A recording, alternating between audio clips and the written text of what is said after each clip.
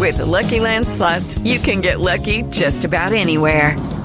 This is your captain speaking. We've got clear runway and the weather's fine, but we're just going to circle up here a while and get lucky. No, nothing like that. It's just these cash prizes add up quick. So I suggest you sit back, keep your tray table upright, and start getting lucky.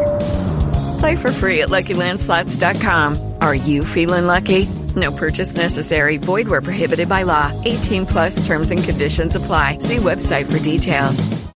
Judy was boring. Hello. Then Judy discovered ChumbaCasino.com. It's my little escape. Now Judy's the life of the party. Oh, baby, mama's bringing home the bacon. Whoa, take it easy, Judy. The Chumba life is for everybody. So go to ChumbaCasino.com and play over 100 casino-style games. Join today and play for free for your chance to redeem some serious prizes. ChumbaCasino.com. No purchase necessary. Void where prohibited by law. 18+ terms and conditions apply. See website for details. With the Lucky Land Slots, you can get lucky just about anywhere. This is your captain speaking. We've got clear runway and the weather's fine, but we're just going to circle up here a while and get lucky. No, nothing like that. It's just these cash prizes add up quick. So I suggest you sit back, keep your tray table upright, and start getting lucky. Play for free at LuckyLandSlots.com. Are you feeling lucky? No purchase necessary. Void where prohibited by law. 18+ terms and conditions apply. See website for details. With all of the savings I get when I drive, I'm having the time of my life. Driving safe, alright. Insurance saved me so much in my car. Driving safe, alright. Insurance. I've dreamed of saving for so long. I'm saving big, alright. Safe drivers save up to 20% with Insurance. Get a quote at AAA.com/insurance.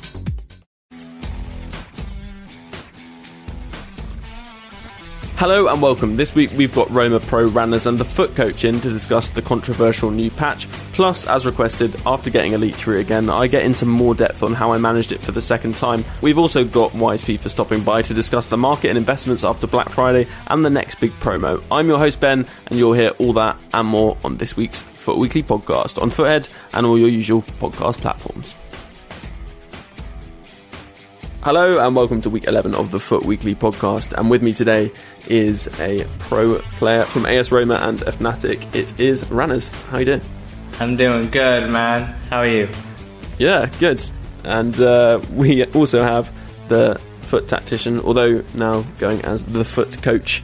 Yeah, I knew you was going to call me Foot Tactician there, Ben. It's not been that long, has it? So we're still... We're still transitioning, but it's very much at the Foot Coach on Twitter. I'll get that one in early. Busy week, obviously, with the new patch coming out, which we're obviously going to talk about later. Oh, we're actually going to talk about it right now. So let's just get straight into it. How do we feel about the nerf to AI defending Runners? Yeah, I think it's good. I mean, it's not the biggest kind of nerf of AI defending ever, but it definitely has reduced it a bit. It's made the defense a lot more passive, as well as lowering the amount of AI blocks. So it's pretty good overall, I think. It's probably a bit more subtle than I was expecting, which isn't necessarily a bad thing, I guess. Pretty much as Ranners has said, there's fewer blocks. It's easier to dribble against when you're matched up against a player that's AI controlled. Especially R1 dribbling, RB dribbling, close control. You can do that for days now if you're facing an AI controlled player. Yeah, on the whole, I think it's good. Pace seems to be back as well. I've noticed that when balls are played down the wing, especially the threaded through ball where there's tons of room for the wingers to run onto it, pace seems to be back. It's easy for the attackers to out sprint. Well, I don't really get this. People are saying pace is back. To be honest, I haven't noticed a difference. I mean, the patch notes don't say that. So no, I suppose to sort of to be a little bit clearer in terms of what I'm saying, it's perhaps not the case that pace is back, but the nerf to the AI defenders has perhaps made defenders slightly slower in reacting to situations. Yeah. So when a ball's hit past them, you tend to find that the quick wingers, the likes of the Mbappes and what have you, can really get a couple of steps on them and get in behind them much easier. I don't know, like, part of me wonders whether this is a classic case of people kind of reading too much into a patch. I mean, there isn't anything in the patch about, there isn't anything to indicate pace would change, or that the feeling of pace being more significant would change, because the changes that they've made to the AI defending are about blocking of shots and about tackling, like making AI tackles less effective, making AI blocks less effective. So that's not interception. So I'm kind of confused by that. I think because it says a teammate defender will stretch to block a shot, a teammate defender will stretch to make a tackle. You could say maybe this means that in some way changes have been made to the way that they stretch to make interceptions, which would back up what you're both saying, right? Yeah, well, I think it's just it's part of the pressure, because there's definitely a pressure downgrade. Like, it is a lot easier to like dribble at defenders, right? They kind of back off more. So I think it's just that can be perceived as a drop in pace by the AI, but also like the true ball, they're not going to chase it as aggressively as you will, being the attacker. So I think it's just knock-on effects, basically. Pace itself hasn't changed, but how the AI defends it has. The pace of the AI defenders seems to have changed, if anything. Okay, that's interesting. I definitely think that you can feel that difference in terms of AI tackling. If you go and, you were saying this earlier, but if you use sort of close control dribbling in the box, if you dribble towards goal or a slight angle away from an AI controlled player, they don't make a tackle where they probably would in the previous patch, which is quite a big change.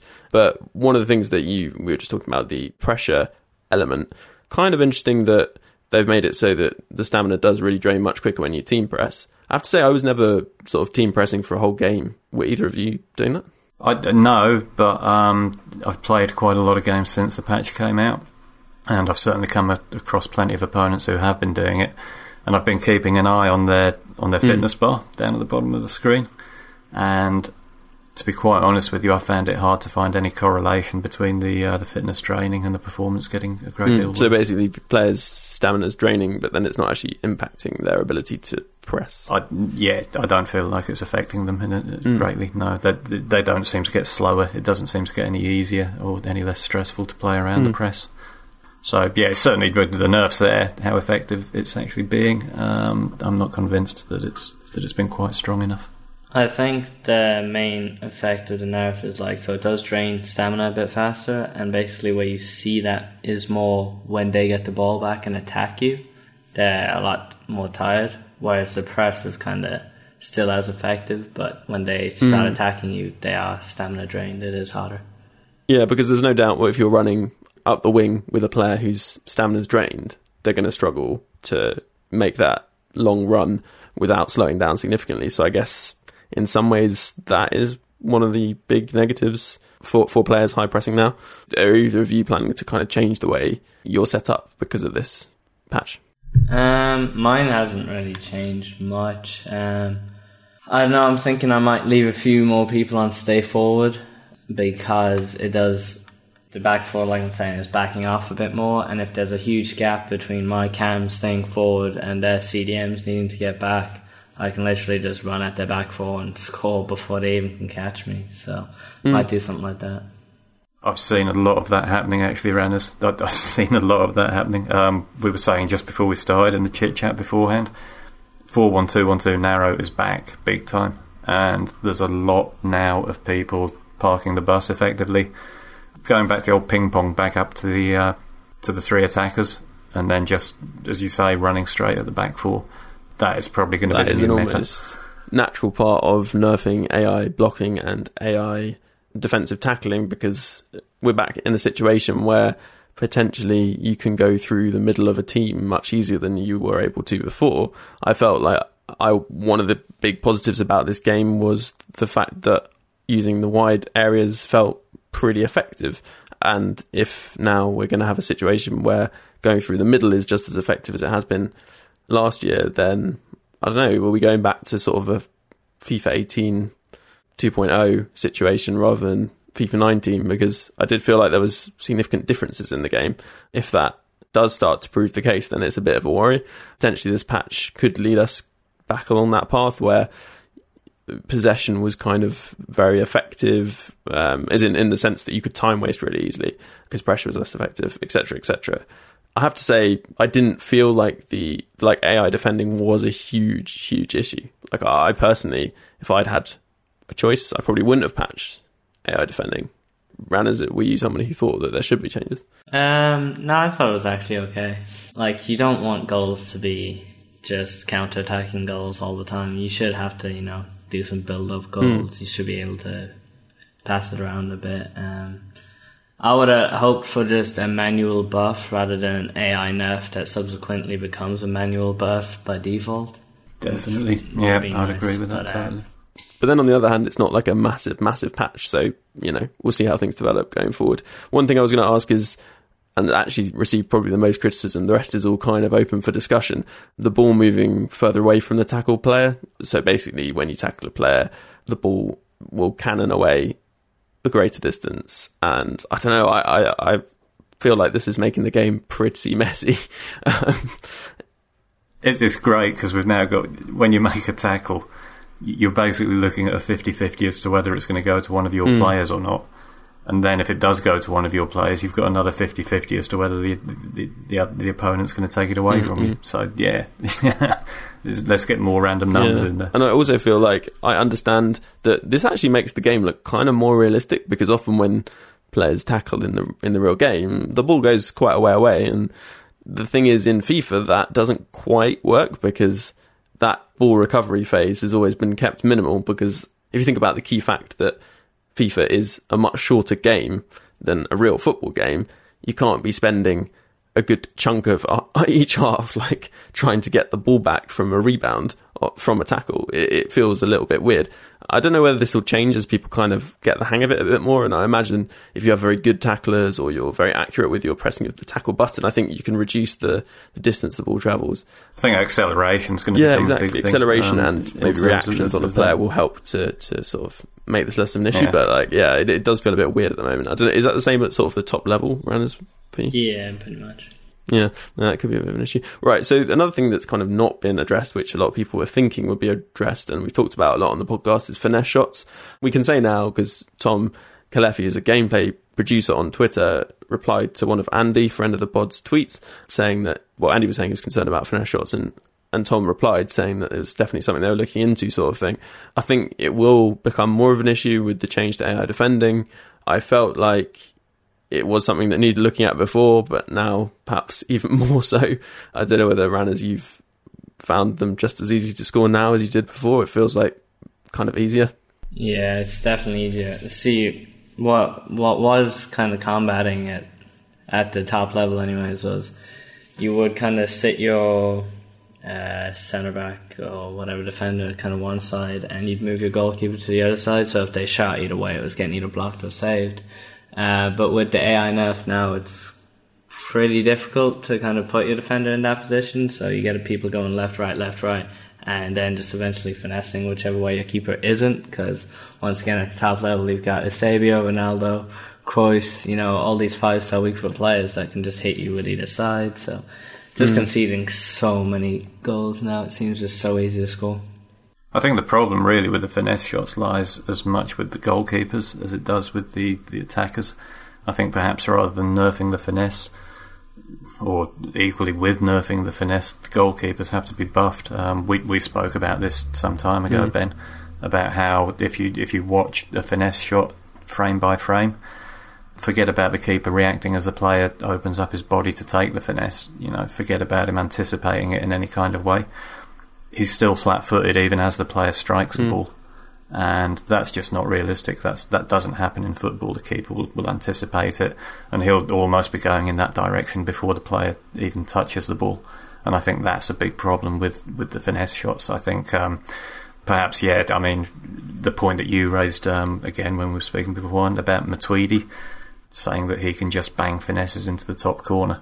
But it's not realistic, so that obviously needs nerfing a bit as well. But I think that at the same time, maybe keepers should be dealing with these shots a bit better. Ranners, do you move the keeper, I guess? Do you find that is something that you're capable of kind of doing fine? Like you can move the defender manually and then move the keeper to the right side? Or is it a bit of a... I've just moved the keeper. Yeah, even for me, I'm like... Because I obviously, practice X amount a day, and I still can struggle to do it. And a lot of pros still struggle to do it, because it is...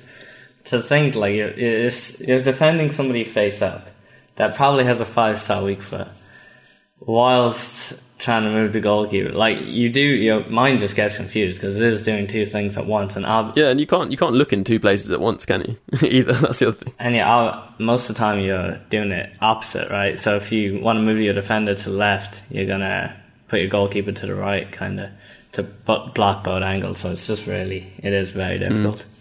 Yeah, it's a bit of a what's the thing, like pat your head and rub your tummy kind of situation. Yeah. I was just imagining the Roma house with that doing that drill, training sessions where the players are just sitting in the training drill. Rub your belly and pat your head, lads. Yeah, I think we all seem pretty similar page in terms of the patch overall. Obviously, if you listener have any points on the patch as we get sort of further into this week and into the next one, you've played it a bit more, do get in touch at Foot Weekly Pod, and I'm sure at the Foot Coach we'll hear your views as well, as will I'd love to at Ranners. So let's talk about probably the biggest news in the FIFA scene, my Elite finish in the Weekend League again. I should just say, for people who are kind of listening for the first time, people who may be not so familiar, I haven't got Elite in a previous FIFA, I believe. Before I got Elite the week before last, my best finish was Gold 2. So it was obviously a big improvement for that last Elite finish, and you can go back and listen to that podcast.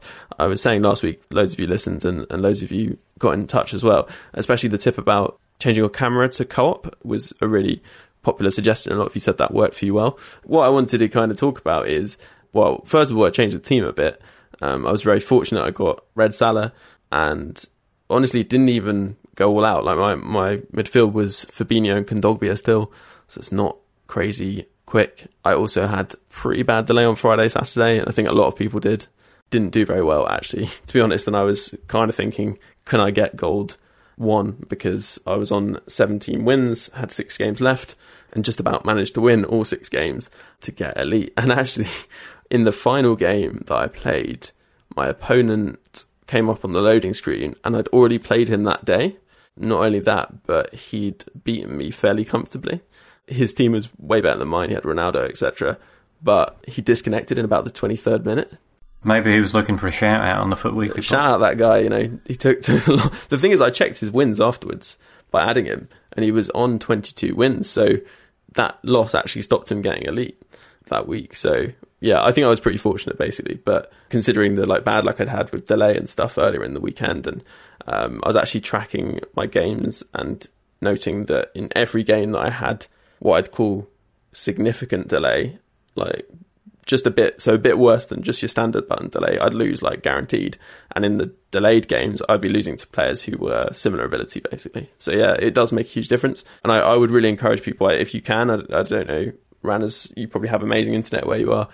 If you play your games later in the weekend, I think it's a bit different for top 100 players because of skill points and stuff, but way better chance of getting good connection in your games. Is that the case for you? Connection-wise, it's not, although there's not much difference, but this week, just gone on Black Friday, I made the mistake of playing. It was atrocious. As you know, I have the best internet pretty much possible, but the servers were just dying, basically, and my game was just constantly freezing, and then I just lost. Somehow, I actually couldn't do anything, so it was pretty annoying. But yeah, in general, I think Sunday, definitely the day to play. Also, you probably avoid maybe get slightly easier matchups, I don't know, because of the fact that most players who are really committed are going to get in their games pretty early. Yeah. You also get more people quitting just because they're trying to fit in games, so that's a positive, I think. One of the questions that I get asked most often is how do pro players play through the lag and still come out with wins all the time?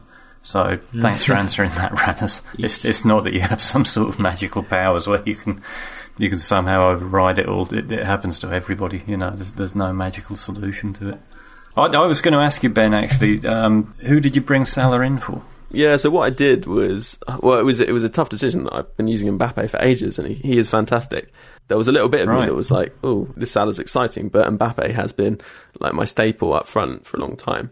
But I ended up taking him out. I used Fabinho and Striker to link them up. You can see the team on Twitter, actually, if you want, at FootWeeklyBen. But what I did to change the team, I suppose, was whereas I had Depay and Mbappe up front, I then did have actually Neymar and Salah. So in terms from that perspective, I guess the team was improved a fair bit, and then was playing Depay, the SBC Depay on left mid. So it's a 4-1-1, which was how I set up most of the time.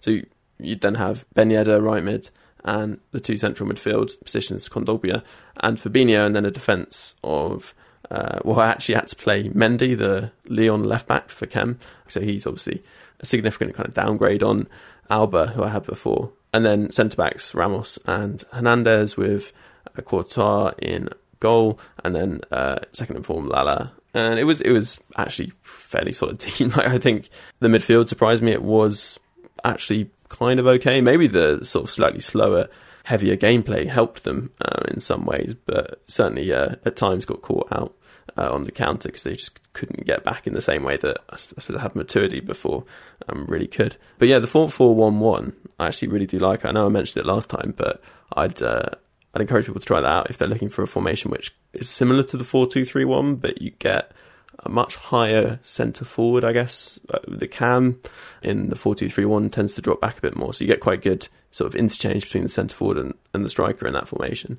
What I did was stay back on the centre mids, stay on the edge of the box on the centre mids, getting behind on the left mid, right mid, and also stay wide. I think I had that on the right mid just because I wanted Ben Yedder to stretch things a little bit, could then cross it in if I wanted to.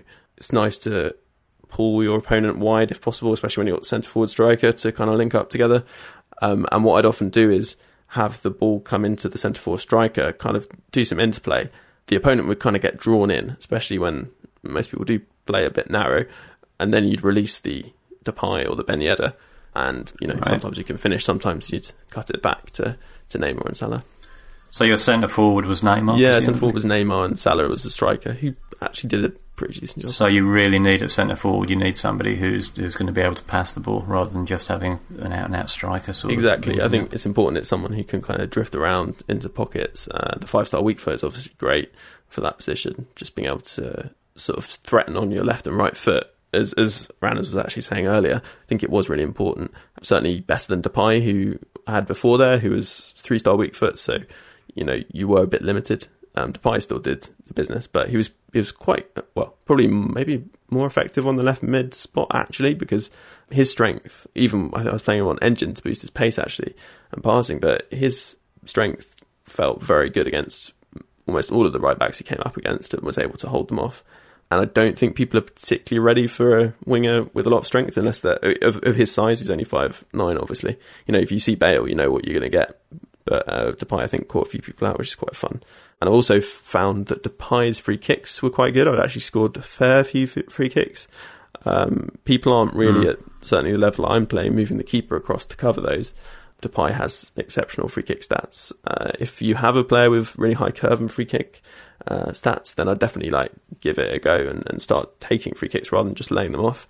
People are also quite ready for the layoff now, whereas I'd say maybe even taking the free kick on and threatening makes people a little bit less. Well, they just anticipate the layoff less, and then you can do that if you want. So worked quite well. Didn't you find with the 4-4-1-1 that there was a problem with your opponents playing between your lines, because you've got two very flat lines with the 4-4-1-1? There's often a lot of space between your back four and your midfield four. I kind of expected that, but I suppose I don't play, in terms of tactics, I'm playing slightly more defensive, maybe in terms of the depth. But then, generally, one of either Kondogbia or Fabinho would tend to sit, and the other one go forward. So you did tend to have someone fit in there. And also, I think with Ramos and Hernandez, so Lucas Hernandez, the inform, who I have shadow on, so he's got 96 pace, actually kind of gets you out of a problem. Ramos would often step up and just kind of go straight to a player, quite aggressive, and then Hernandez would always be there to cover if they managed to slip the through ball through.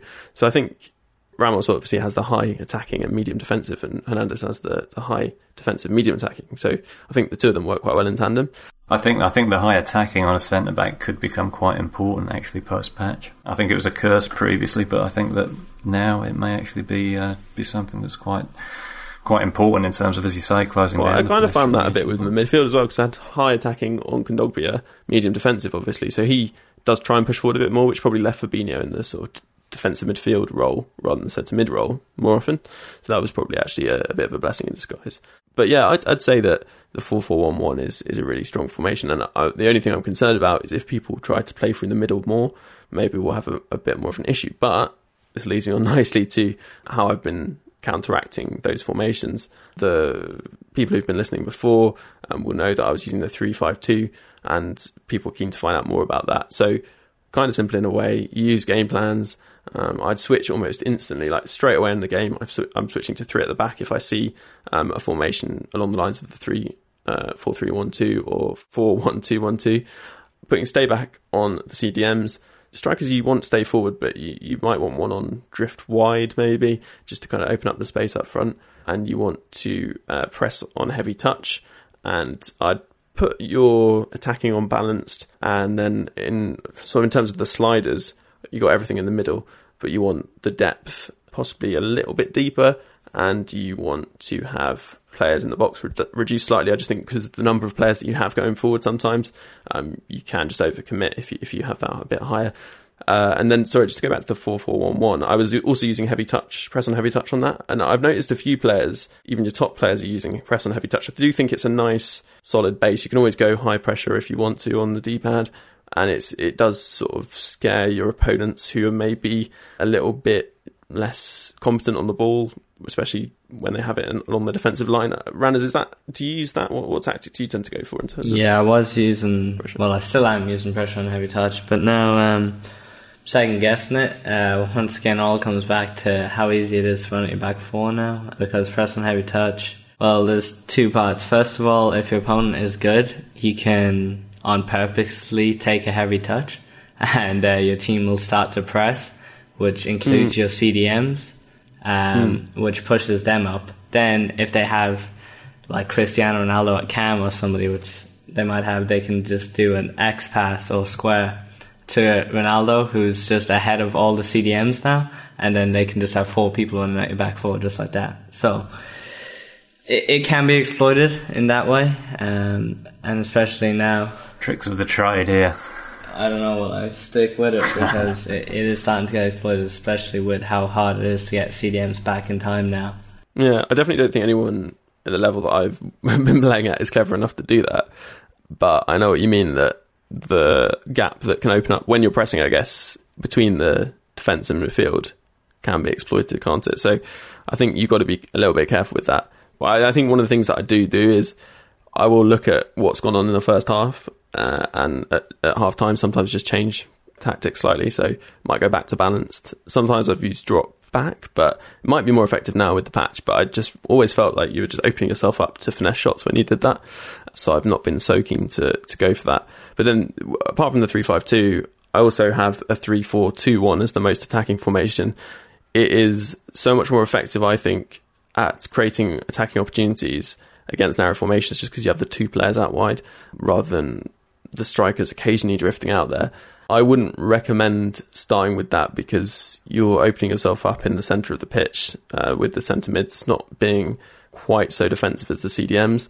But with this one, I'm basically just playing the same thing as the 3-5-2, but you're notching everything up a bit, I guess. So you're having less depth and pushing your team up a bit higher, but you don't want to put your depth too narrow because you've obviously got a massive space out wide for players to run into. So I think with all of these things, you've got to think about like what players you have in your team. If you're making your back 3 wider though, Ben, aren't you opening? I'm saying you might want to decrease your width, but at the same time, right, I think you don't want to decrease it too much because you are opening yourself up to players out wide. The thing is, and this is kind of what we're saying about using this formation, you can make your defence narrower because you're only using this formation against teams which are playing narrow, so you shouldn't have too much of an issue with that. So I would decrease the width, but not to the extent that you're really overdoing it, so their left back and right back are going to be in acres of space. So there's a bit of figuring out what works for you. So I guess if you were playing there, say you were playing somebody with the 4-1-2-1-2 narrow, and you notice that their fullbacks were pushing on, that would be the time when you'd probably think, okay, maybe I need to look at doing something different here. Yeah, I think some players are actually quite good with their left and right back, and it's something that I think, well, we were actually talking about Ranners before, this idea that people are using their wing backs more than in previous years, and stay back is not kind of what people are defaulting to, if you like, on their left back and right back. So I think if you face someone who is very good with their left and right back in terms of attacking, you might want to go for something slightly different. That being said, if your right mid and left mid are defensively okay. Like they have some defensive work rate. I think you can survive if you're okay with tracking them with those players. But yeah, I think you've got to play it by ear a little bit on that. With both of the three at the back formations, you've got to consider what players you have in what positions, because I'm using that Lucas Hernandez, who has, as I was saying, 96 pace with Shadow. So obviously that's like having a left or right back. Well, he is a left back, isn't he? At your wide centre-back position. But a lot of people, if they have slower centre-backs, are not going to be able to play someone with that level of agility and pace as a wide centre-back. I would not go into this formation if you have two centre-backs who are like sub-90 pace. If one of them's slower, they can go in the middle and that's fine. But you're really going to struggle if you don't have a centre-back who can play as a wide centre-back. So if you're going to run this kind of switching between the 4-4-1-1 and the 3-5-2 kind of system, I think you need to have players who can comfortably play those positions. I had to use Mendy as a left midfielder. Really didn't enjoy that. He's not very good on the ball, but he does have 4-star. Having that kind of player at left mid just didn't really work that well. Actually, I think, Steve, you mentioned this when we were talking about it before. Don't expect the three at the back to work straight away. You need to practice with these formations. They're not the kind of formations. It's not like switching 4-4-1-1 to 4-2-3-1 where they're quite comparable. Yeah. With the three at the back formations, there's a lot of like thinking about positioning. And last year I tried it quite a lot, and I never really felt it worked that well. So I think you do need to think about your player choice, think about playing with the formation enough to get used to it, and just not expect things to happen instantly. I'm interested in what you were saying about the. We did, again, before we began, we did talk about this briefly, about the kind of the change in approach that people are taking more with the fullbacks.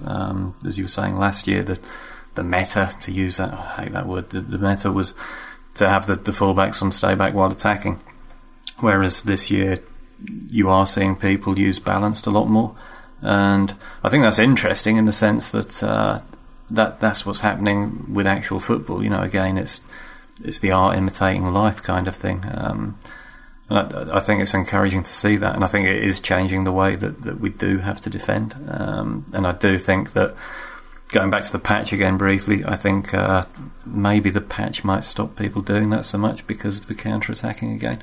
But it's certainly an interesting development. Mm-hmm. And I wanted to just round up the section talking about how I've been playing and saying that attacking fullback thing I think is important in the 4-4-1-1. Like, you do want that option, to whether it's to pass back, to work it around. And I've talked in the last podcast, before last, if that makes sense, about how important I find passing it along the back line, the pivot. And I know that sounds, to runners, I'm sure that sounds like quite a basic. I bet you're someone who probably does that quite often, just passes it through the back line to move it around, or takes possession and uses some passing play in your own third to, I guess, unlock some options and force your opponent to make mistakes, I suppose. Yeah, it is. I would do it like most attacks, unless it's like a counter-attack. Because like what it does is, like, your team, I don't know, I feel teams drag kind of to one side of the pitch a bit more this year. And you can just easily kind of catch them out if they have too many players one side of the pitch.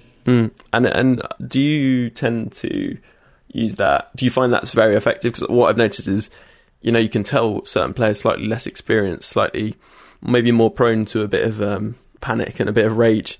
Like, if you do that against them, their game plan or the way they're playing kind of goes to pot.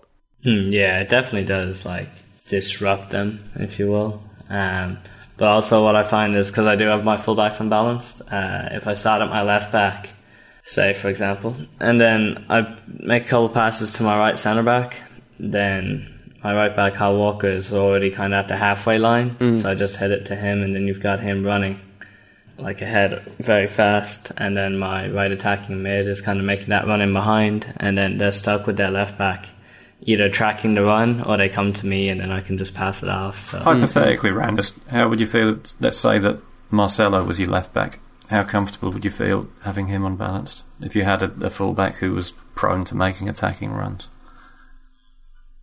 Yeah, I can't get on with Marcelo at all. I feel he's so slow, and I feel like he bombs forward. Like, well, he has low defensive work rate, doesn't he? Yes, the high-low, yeah. So he doesn't track I think people do have to pay attention to the work rates if they're going to have their full-backs unbalanced. But Marcelo on the ball and saying that is incredible for a fullback. So your attack would be incredible, right, with it, but you get caught out so much. So I think, just to say, a lot of people asked about sort of more in-depth tactics and formations and player selections and instructions and things, and I guess I've covered it in some ways. Obviously, if it needs clarifying, like, get in touch. I should mention that I didn't mention my most defensive one, just very briefly. It's 4-2-3-1 narrow, and basically you put all your instructions to keep players defensive, and I would only use that in maybe the last 5-10 minutes against a player who's obviously better than you, and you feel like you really just need those extra numbers. I imagine with the patches it is as well, but I would not put your players on drop back. I'd go for defensively balanced, basically, and go for possession as well, so you can work the ball and try and keep it and waste a bit of time, basically. I'm all over the cynical moves this year. One thing that's maybe made me play a bit better. I think those tactics that you talked to there were referred to on the good old Footstock podcast as shithouse tactics, weren't they? Yeah, I think they definitely were. Shithouse moves, actually, talking of tactics, it's something we discussed before the podcast. I think, Steve, you're going to handle this because Ranners had to dash off. He'll be back after the break and after we've chatted to Wise about trading. Steve, Marcus asks how he can set pressure manually. Have you got any tips for that? Right, so having spoken with Ranners about this, a really good technique for creating that kind of pressure, and one which will catch a lot of people out, is to run towards the player in possession whilst also using second man press. So you're effectively rushing him with two players. And then as you're controlling the player who's kind of running straight towards the player, so to speak, just as you're about to get there and just as you're about to tackle him, switch player and control the player that was on second man press, if that makes sense. Because what will often happen is that when your opponent sees that he's being rushed at headlong, he'll turn to a different direction and he'll not be expecting the tackle to come in from the side. There's a handy pro tip, and one that comes almost directly from Ranners. Well, thanks, Steve, for conveying that. We'll be back, as I said, after the break with a chat with Wise FIFA about investments after Black Friday and before Footmas, and then later on we'll be chatting about the competitive scene with Ranners and much, much more.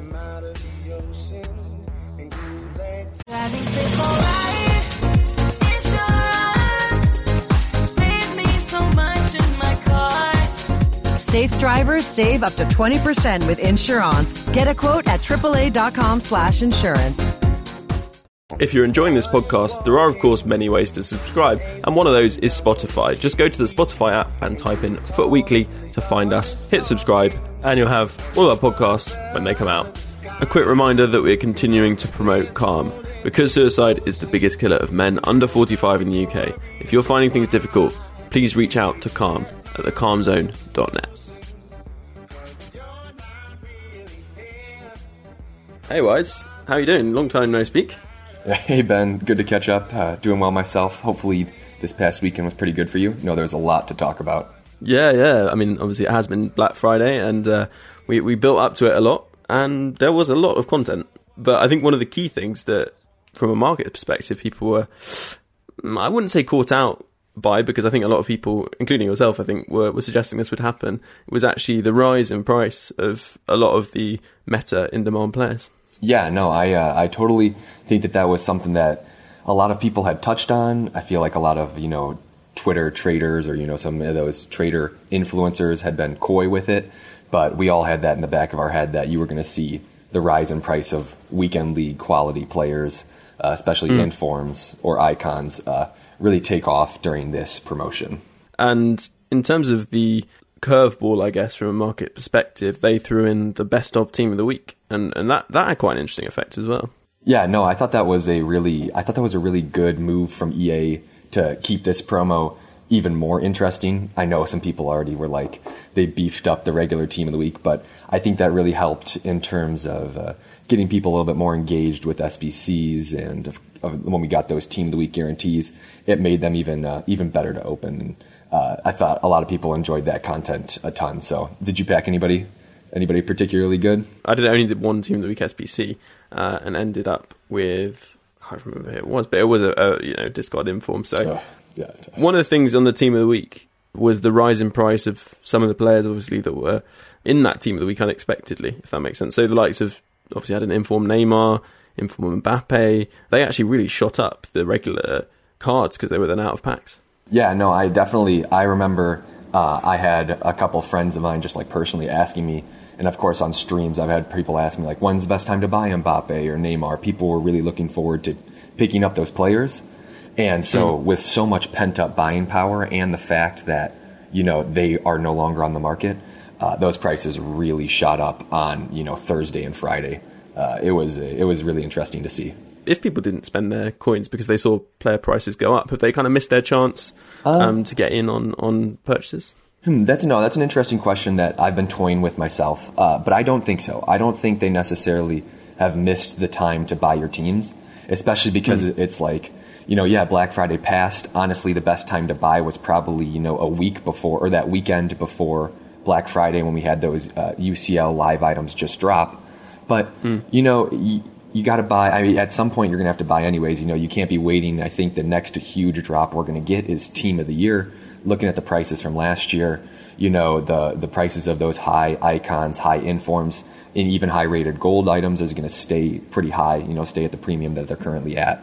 But I do think that, if you are looking to buy, be smart about it. I think some people have been preaching this year, and there's kind of been a small trend developing where, there's a weekend league buying cycle, if you will. Try to buy on, Sunday through Wednesday when, a lot of people are selling. Foot Weekend League hasn't really wound up yet, the hype for it. And then, of course, if you want to look into flip those items, you buy Sunday through Wednesday and flip Thursday, Friday evening for some good profit. And I think that that's something you're going to have to do going forward, because I don't necessarily see the prices of any items coming down unless we get a surprising SBC or, new item that I don't think EA have in store for us at the moment. And one thing that I'd say personally is potentially good advice. If you're looking at the market thinking, ooh, prices have risen quite significantly, I didn't spend my coins, then I'd maybe just wait now till around Christmas time, because prices tend to drop quite significantly then, don't they? Yeah. You're looking at some of those meta golds dropping by maybe even a quarter of their current price in previous years. So, I mean, it's only about a month till Christmas now, so you potentially wait another month and, you've profited a quarter of whatever coins you have. No, I think that's a sound assessment. Of course, I was trying to mention if people were trying to get in now, but I agree with you. If if you're someone that has a team that they like using, feels kind of competitive with it, I totally think that that's a good call. Of course, we always can touch it. We're going to maybe touch on some sneaky investments for some upcoming promos in a little bit, so that might be a better allocation of your coins if you're looking to do that, because I think that's really sound reasoning. You see a lot of those informs even at that time, people just either switching games or, that's when we get some supply that really does overtake the demand of the market, unlike what we've seen for Black Friday. Moving on to some other interesting, more recent changes in the market. We had UCL Live promo, and we're about a week out from it. Prices have risen quite considerably for some of those players who are playing in the Champions League this week. Yeah. I mean, you look at the likes of even Fekir rising about 50k because his team looked likely to progress, and Fabinho, before he's even played, at sort of 400k up, maybe 120 on what he was when the promo ended. Yeah, I totally agree. I was definitely monitoring those prices during Black Friday. Of course, you see that, you wish hindsight's 2020. Thought I got it. I thought I would get in on even more of them, but I was like, man, these players' prices. I was tracking like UCL Live Florenzi because I think he's going to be a beast right back. But I was looking at his price, and he was going for 2 days ago I was like, I don't really want to pay more than 170k, and of course now he's on Xbox, at least he's all the way up 200s, 220 or something. So I think that, it's another case of one of those things where the supply of those cards on the market seems very low at the moment. I hope people are just hoarding them, but I do believe also that it could be a nice, dynamic item, SBC. We saw last year with the Path to Glories. I mean, because it'd be similar in terms, I don't know they don't get upgraded the same, but it'd be similar. And last year, I think that Path to Glory promotion, just like the original UCL Live promotion, drove the market down. And if EA is looking to do the same thing for some of those higher rated items, like we talked about with icons, that this might be another good method as well. Just getting in on another SBC just to help us with some content. it was quite an interesting team from that perspective. They really packed it full of like meta players. One of the things that I wanted to say on the UCL, we kind of discussed this last week, but it'd be interesting to get your view. My thoughts on that is it's the worst time to buy right now, those cards, because we've just come off Black Friday. People have coins. They spent real money to get coins. It's a very recent promo, so people are really interested in those cards still. The Champions League's come again, so people are even more interested in those cards. And actually, almost certainly, we're going to have the end of the Champions League and those prices drop once they get upgraded, as often happens. I totally agree with you. I also, another thing that I like to think about with why some of these are a little expensive is because they're honestly just also like beautiful looking cards. Like I would love to play with these cards in my team. I know what you mean. Yeah, get those in your squad. Yeah, exactly. Give me more content like that, EA. Like that with like the stadium in the background. That's amazing. Yeah. It does look really good, and I think that can't be underestimated. But also quite interesting if some of them drop into the Europa League. Obviously, they're not going to look quite so good. So whether that'll affect their price is quite an interesting little prospect. Oh, for when sure. Actually some of them should be more likely to get upgrades in the Europa League. Yeah, no, I totally think that's a viable method. I'd say, especially in a group like Napoli, Liverpool, and PSG, whichever player drops down, whether that be like Hamsik, Kimpembe, or Fabinho, that might be one of the better shouts because when they drop down, they're going to be considered one of the favorites. But at the same time, when they first get eliminated from the Champions League, if you will, I believe you'll see like a panic selling. And so that might be a little nifty technique that I think people should be on the lookout for. Yeah, that'd be really interesting. And then we'll move on to how people kind of make investments moving forward. The next big promo, I think I can guess what it might be, but what do we think of this? I believe that it's going to be Footmas. We entered the holiday season after Black Friday, Cyber Monday. Now it's time to get in on that, Christmas, whatever holiday you're celebrating coming up. So a lot of stuff on the horizon for us in that Footmas, in this Footmas time of year. And what kind of investments would a wise Santa Claus recommend? Exactly. I really like the looks of, some of the discard informs and some cheap 84 informs, especially if you can target, those positions that are a little bit, pinched. I like an example may be a Kolarov left back. You don't see many higher rated left backs, even though, of course, if we could have a longer discussion, it'd be nice to flesh out what happens to Team of the Week 10. But at the same time, I think that is an item that, based on, looking at some historical trends from last year, will have a decent rise in price if the requirements are similar for, in Footmas we get those the countdown player SBCs and other really fun SBCs that people can submit, and the requirements are usually along the lines of you need a couple informs to get some of these players. And any other kind of special items which you might recommend picking up? I know last year we saw quite a few different types of special items used in the requirements. Yeah, I think that I'm not someone that's maybe as sold on the likes of ones to watch. We don't have that many hero items. I believe he just had that one Swedish player. But, of course, we have the Scream items. And I think that there could be some good money and good return on investment in the Scream category. I think EA aren't going to take, EA notice things and prices in the market. And right now, a lot of Scream items are really close to discard.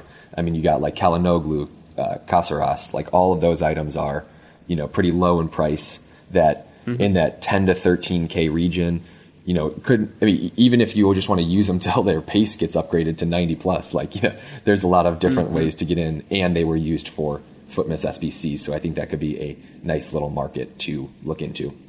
Well, Wise, it's been great to have you back. Fantastic advice as always. Thank you, Ben. It's a pleasure getting back into the flow of these things. Been really loving the podcast this year. You've had some amazing guests, so I'm honored to be able to come on right now. It's been it's great to have you on, and we'll be keen to get you in for a proper podcast when our schedules work a bit better. Of course, yes, exactly, man. Maybe over the Christmas period we can have a Wise Santa Claus special guest appearance. Yes, I love that nickname, so I want to let you know that I'm going to be using it for myself from now on, so thank you. Fantastic. All right, and you can follow Wise at WiseFIFA on Twitter, is that right? Yeah, WiseFIFA on Twitter. Haven't been doing as much with the YouTube, but I have been starting to kind of branch out on Twitch. Really like that platform to stay engaged. Unfortunately for the EU people, it's a little late, but just also WiseFIFA on Twitch is something I'm trying to get started and consistent with.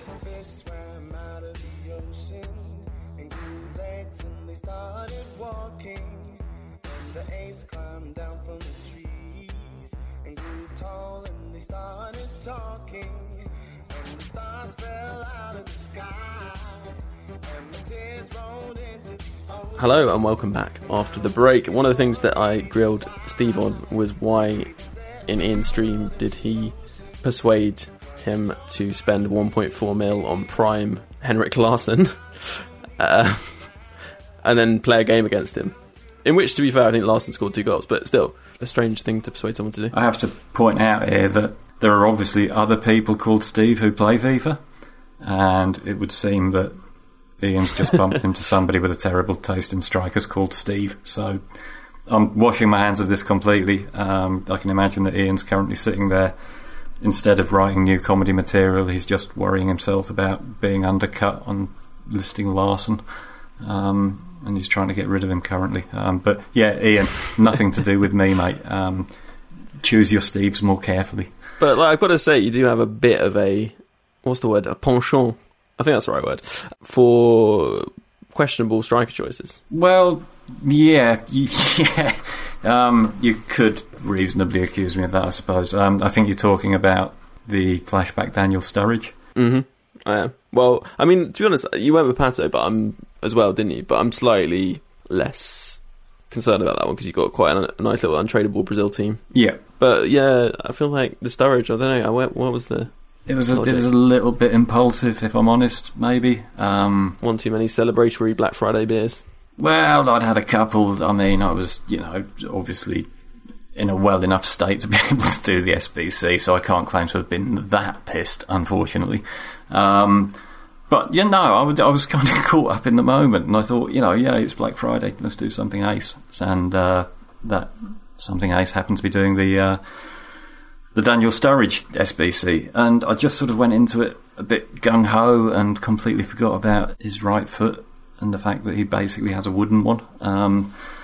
And yeah, it was only afterwards when I sort of proudly announced on Twitter, look, I've done the Daniel Sturridge flashback, that everybody started going, but weak foot. And I obviously looked at his stats on Foothead and got into a bit of a panic. So I tried using him in a few games, and fortunately, happy to report, all has a happy ending. He barely ever uses his weak foot at all. If he does, woe betide anybody in row Z. But it's very, very rare, and he's actually very, very good, very decent card. I mean, I had him score a few times against me over the weekend league. One thing I wanted to say is the amount of people that did that Chicharito SBC for Chicharito Hernandez. It's crazy. I mean, I know he's a bit annoying to play against, but he's certainly not competitive. And talking of competitive, Ranners, you still there? Of course. This weekend we have a event, the first Champions Cup. When are you flying out? For some reason I didn't get an invite. I must have got lost in the mail. Nothing to do with me not qualifying. But let's not dwell on the negatives, because you did qualify for Champions Cup 3. Right, last weekend? I did over this weekend, which was pretty nice, finally, to qualify. This is my first event, which qualified for this year, which, it's been a long time coming, but, we got there eventually. Yeah, well, we're excited for you. You're going to be... actually, where is Champions Cup 3? Do we know yet? It's not announced yet. Not announced yet. So, what do the Champions Cups actually mean for you as a player? Like, what do they give you? So, basically, there's 6 FUT Champions Cups, 6... licensed qualifier events, and then there's a few other things like the Club World Cup and leagues such as the Premier League. And so basically placements in all of these events, whether it's top 4, top 8, top 16, or you even win the event, you get attributed a different amount of pro points. Then coming at the end of the season, there's playoffs for the top 64 players, and that tournament itself has points dedicated to it. And then the top 16 after playoffs get invited to the grand final, where they play for, the ultimate prize of the World Cup, and probably 250k again like last year. So pretty solid. So that's how they're doing it this year, which is different to last year, because you didn't have the pro points, did you? You just had sort of these various qualifying processes which went on through Weekend League, and this year it's a bit different. But the one downside of this system is that the games to qualify for those cups take place against pros, which is a positive, I think. So it's not just Weekend League, but they are on peer-to-peer connections, aren't they? They're not dedicated server games. Yeah, unfortunately it's peer-to-peer, which if you're playing somebody from Spain, somebody from Italy, I don't know why, but them countries just... They do have bad internet infrastructure. And know that for a fact. And then you're playing people that, they play that sort of connection every game. So that game style is a lot of kind of crossing and stuff because it's just easier to go down the line in bad connection. Whereas I'm trying to do a nice little bit of tiki-taka that's just not happening in this gameplay. Oh, don't talk to me about tiki-taka. I've tried so hard to build some tiki-taka custom tactics that work consistently, and it's just not possible. 100% with you there, mate. Thought I had it cracked, but I didn't. It's just not happening. That can be annoying, especially a couple of weeks ago, I was on to qualify and literally got to knockouts, played a Spanish player, and his game plan was very much sit 11 players behind the ball, and the problem with that is in very slow delayed gameplay you just can't pass through. The AI is just going to tackle you before you can actually do anything, and he was very good at moving his keeper, so I couldn't long shot either, so I was just kind of stuck and unfortunately got knocked out on penalties, which is pretty annoying. And that's quite frustrating, I guess, because obviously when you go to a competition, and these players may well get caught out once they're actually at the competition, where there theoretically isn't the delay, obviously, at all. Yeah, for sure. I mean, Zimmer is over there at the moment. He's been practicing. He's telling me the gameplay on the esports version is unbelievable. It's so fast, so smooth. So it'll be completely different for them. But yeah. And just looking ahead to the tournament briefly, how are Fnatic Roma's chances looking? You got high hopes for that, Alexander and Zimmer? Yeah, I think we've definitely got two good players there. Got Alec, who's number one, if not number two, in NA at the moment, so that's good. It'll be interesting to see how he can do actually against Europeans, because obviously he wouldn't really play against them. And then Zimmer, he's just a really good player, so he should be okay as well. So looking forward to it. It's the first event of the year, so nobody really is able to judge anybody quite yet. And just lastly on that, who would you kind of pick out who's not in your team that you think has a good chance? Is there anyone you've been playing the last couple of weeks you think has a good chance, or you've just seen their results? Yeah, I think you got to be looking at Tex. He is, in my opinion, the best player in the world at the moment. Obviously, I can only speak for Xbox because I haven't played people on PlayStation, but Tex, and when he turns it on, there's nothing you can really do about it. Yeah, although he can't do his little El Tornado to volley quite so effectively, I guess, after that early patch. Oh, he still can. Yeah, not as frequent. Yeah, I bet he can. So that wraps up our competitive chat and actually the podcast this week. No Team of the Week rundown because basically the Team of the Week wasn't particularly interesting and the podcast is already quite long. So we're going to say thank you very much to Ranners for coming on this week. I really appreciate you being part of it. And when is that tournament that you're competing in? The Cup itself isn't until January. Not sure which weekend yet, but yeah, sometime in January. Great. We'll look forward to that. Hopefully we'll hear from you again around that time. And Ranners, where can people find you? Follow me on everything, at Ranners, pretty simple. So yeah. That is branding for you. And talking slightly less clear branding, at The Foot Coach. Is that where people can find you, Steve? That is indeed where people can find me, Ben. Yes, at The Foot Coach. I'll be getting back to grinding out some more games on the patch, just getting a bit more familiar with what's working, what isn't working, and then I'll be opening up the bookings for the coaching sessions again very, very soon. And it was also, good to find out that you are still up for completing an SBC without checking the player's weak foot. So we can all. It can happen to the best of us, Ben. We can all act on impulse and end up with a one-footed striker. And on that note, listeners, have a great week and thanks for listening. See you soon. And if you have enjoyed this week, then please do subscribe. You can do so by searching Foot Weekly on your podcast platform or go to audioboom.com/channel/footweekly for more options. Thanks again, and until next time, listener, adios.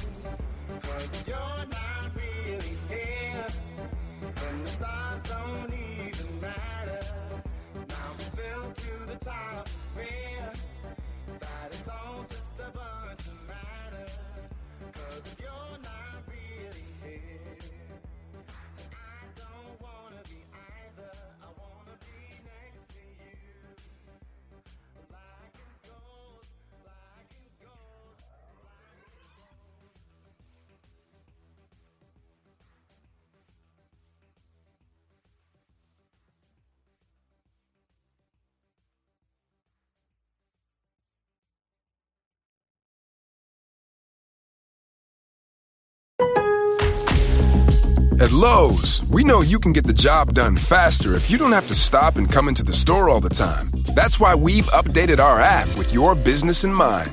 With the app, you can build quotes, easily reorder your supplies, track orders, and much more.